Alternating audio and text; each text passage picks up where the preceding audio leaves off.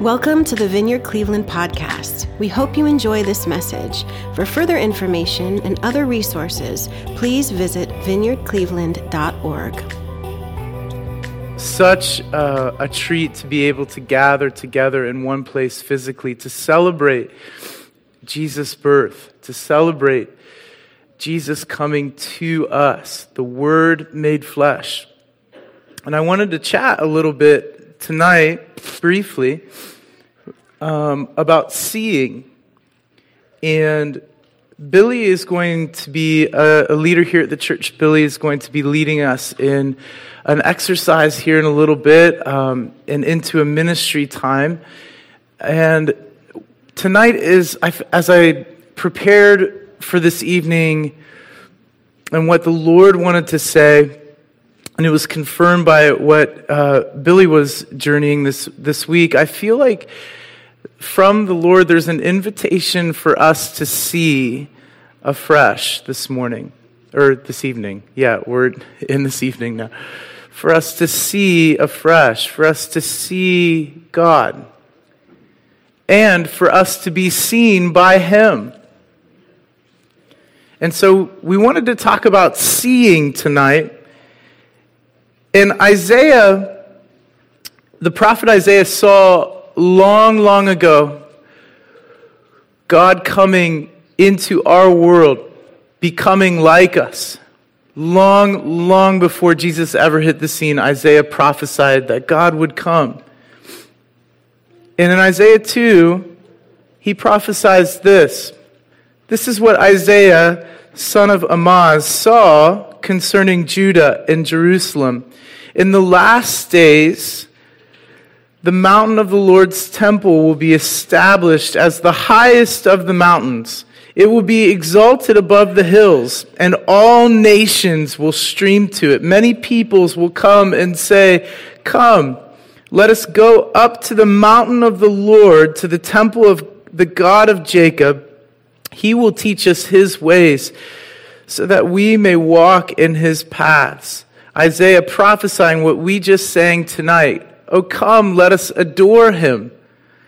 Oh, come, let us adore Him. The law will go out from Zion, the word of the Lord from Jerusalem. He will judge between the nations and will settle disputes for many peoples. They will beat their swords into plowshares and their spears into pruning hooks, meaning Messiah, Jesus, will bring peace, will bring shalom, will bring wholeness, where before there's been strife or disruption or division or war.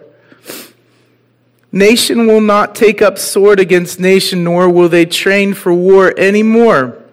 And here's the key. Isaiah says at the end of verse 5, "Come, descendants of Jacob, let us walk in the light of the Lord." Let us walk in light. It's hard to see in the dark, isn't it? It's very hard to see in the dark.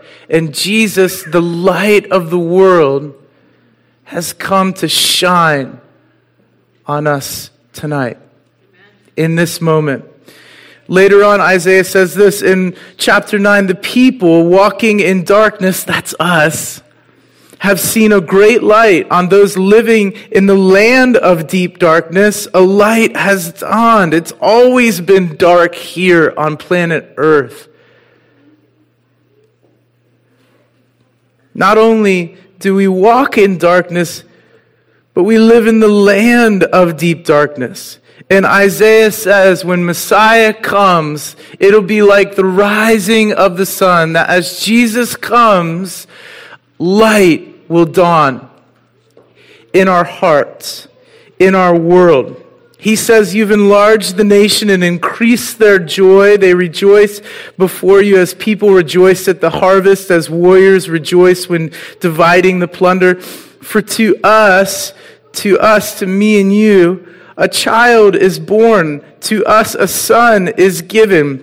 And the government will be on his shoulders, and he will be called Wonderful Counselor, Mighty God, Everlasting Father, Prince of Peace.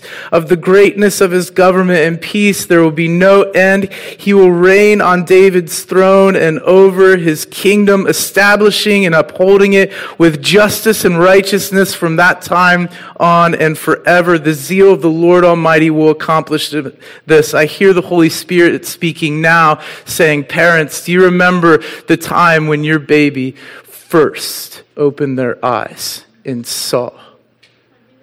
To us, a son is given. Jesus' eyes, bright and shining, opened, and the kingdom came to earth. The land of deep darkness, a light is dawning. Jesus, baby Jesus, opens his eyes, awake to the reality of being fully God and fully man at the same time. The Word made flesh, skin and bones. Jesus opens his eyes and the kingdom begins. The reign and rule of God with us. And that's what we've been journeying all this December through Advent season as our community life pastor. He's not just a great storyteller for children, but he's planned this wonderful season of remembering that God is Emmanuel. Jesus is Emmanuel, God with us. And I sensed as I prepared this week that Jesus would want to remind us tonight, and as we awake tomorrow on Christmas morning, to remember that when you're with someone, you really see them. And you know what I'm talking about? I'm not just talking about vision or eyesight.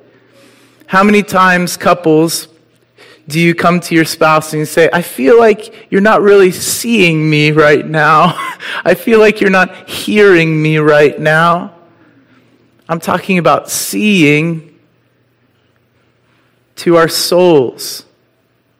When you're with someone, you see them and you're seen by them. And Jesus coming into this world is God saying, I see you and I'm with you. You're seen by me. You're not forgotten by me. I love you. To be with someone is to see them. You know, in Matthew chapter 2, verses 1 and 2, we're given this picture of seeing and what that looks like for these magi. These wise men who come from far away to see Jesus, to worship him. And it's a really great picture of worship, and I felt like the Holy Spirit gave it to us tonight as just a remembrance. After Jesus was born in Bethlehem in Judea, Matthew writes, during the time of King Herod, Magi from the east came to Jerusalem and asked, where is this one who has been born King of the Jews? We saw his star when it rose and have come to worship him. The Magi said, we saw his star. We saw this sign that something significant was taking place in an otherwise insignificant time and place. And we saw and we followed because what we believed we would find would draw our hearts into worship. And I feel like in that tonight, there's a picture for us as we follow God's voice, as we see as far as we can see in front of ourselves, sometimes not that far, right? If we're all being honest with one another, I can't see past the end of my nose sometimes, so lost in selfishness I am a lot of times. You guys wouldn't know anything about that, would you? Just me tonight. Anyway, okay, some of you. All right, it's good to know I'm not alone. Me and you, Emerson.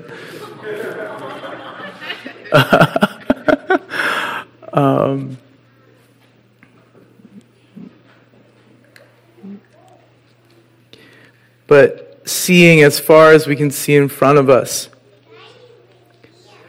Could we remember tonight that the sign we're following leads to worship. We saw his star when it rose, and we've come to worship him. The Magi saw his star, and they came to worship. Mary and the shepherds saw angels, all signs or messengers saying, "The light is coming, you'll see soon. We're going to open your eyes," they say. The shepherds we talked about a couple weeks back, and how the shepherds were unique because we have this picture of them that we think in our minds. That's why we showed that little kid snippets. Don't you love those kid snippets? They're so cute. They're hilarious. Because we have this idea in our heads that these shepherds who were keeping watch over their flock by night were grown men, and they're just out in the fields, and we'd be wrong, because a lot of times these shepherds were children. And if they're keeping watch over their flocks and outside of Bethlehem, they're most likely Passover lambs that will be sacrificed in just a few months, symbolizing the coming of Jesus, our Passover lamb. Huge symbolization there. It's just amazing. And these shepherds saw, they opened their eyes and they saw, they couldn't help but see the angels in the sky who said, "Glory to God in the highest and peace on earth." John says that anyone who sees Jesus sees the Father. Jesus is the Messiah. He is God. In John 14, Philip said to him, "Lord, show us the Father, and it's enough for us." Jesus said to him, "Have I been so long with you, and yet you have not come to know me, Philip? He who has seen me has seen the Father. How can you say, 'Show us the Father'?" Jesus is the spitting image of the Father. We want to know what God looks like. And a lot of us tonight on the face of the earth, whether here in Parma Heights or in Cleveland or in Ohio and in Kent or in Alabama or in Canada and Saskatchewan and the UK and Australia and India and Africa, we all have this question: God, what are you like? What do you look like? And the Son, Jesus tells Philip here in John, do you want to know what God looks like? Do you want to see? Jesus is saying, do you want to see God? And then Jesus gives this extraordinary revelation, and he says, anyone who's seen me has seen the Father. Jesus says of himself. You want to know how Jesus cares about you, or how the Father cares about you? Well, how did Jesus care for people? How does the Father feel about the poor? Well, how did Jesus treat the poor? Jesus is the spitting image of the Father. He's exactly like the Father. And Paul tells us in Colossians that Jesus is previously what could not be seen. And this is really good news for us tonight. That before Jesus came to that feeding trough in the middle of nowhere, God could not be really known by people like you and me. He really couldn't be known on a relational, face-to-face level. Paul says he's the image of the invisible God, the firstborn of all creation. Paul says Jesus is what previously could not be seen. Paul says we see Jesus, but it's kind of like we're looking through a hazy mirror. Have you ever looked at a mirror that's old and kind of dusty and you can't see through it so much? Paul says that's what we're like with Jesus. That's what we're like with God. In 1 Corinthians, he says, for now we see in a mirror dimly, but then face to face. In glory, face to face. Now I know in part, but then I will know fully, just as I also have been fully known. We're right back to being with someone, is to be seen by them. Paul says he will be fully known, seeing and knowing that by Jesus coming to our world, we can know and be known, we can love and be loved by Almighty God himself. This is the invitation to see and to be with. When the Lord comes, he opens our eyes to see who he really is. When it's him, when it's really Jesus, our eyes are open to the reality of who he really is. Not who some people say he's like, not what Bible commentators think, but who he really is. Who he really is. There's a lot of people in this room who could write scores of articles or paragraphs on who Abraham Lincoln is. But none of us really know him. None of us can really know Abraham Lincoln unless we have some descendants among us. I'm not sure that we do. Probably not, most likely not. But this is what Paul is saying, that we can really know God. To be known by him, that's to be with him, not just to know about him. But when the Lord comes, he opens our eyes to see who he really is, that he's with us. The way to know if someone is with you is to know if they see you or not, and if you see them or not. I wonder how God would want to open our eyes afresh to see him tonight. How would God want to open your eyes to see him? Perhaps you need to see him as Messiah, as rescuer. Perhaps you might say tonight, I feel like I'm in too deep, whether it's in relationships or financial troubles, you need to be saved. Could God be asking you to see him as your rescue, to see him as your Savior, to see him as Messiah? Perhaps he's opening your eyes to see him who he really is tonight as peace giver. Perhaps you feel anxious all over your life. You don't know what's going to happen tomorrow. This time of year, 2022, is right around the corner. What's it going to bring? Nobody knows. We're all fearful. Perhaps God would want to speak a word of peace to you tonight. Shalom, peace to you. Be still. Do not be anxious about anything. Perhaps that's how you need him to open your eyes to see him for who he really is. God, open our eyes to really see you as the shepherds and the Magi and Mary saw that night. What would it look like for you and I to follow the angel's word, to follow the star of the Magi, follow to Bethlehem and behold him? That's the question I feel like is on God's heart tonight for us, Vineyard Cleveland. That he would fill us with his light. In 2 Corinthians 4:4, Paul writes this, in whose case the God of this world, the enemy, has blinded the minds of the unbelieving, so that they might not see the light of the gospel of the glory of Christ, who is the image of God. We are blindfolded without Jesus. We are blind. We're blind to our own sin. We're blind to the things of God. We are blind. We are lost. We're just groping around in the dark, looking to see where there's a light switch without Jesus. We need the light of Jesus to shine on us so we can see.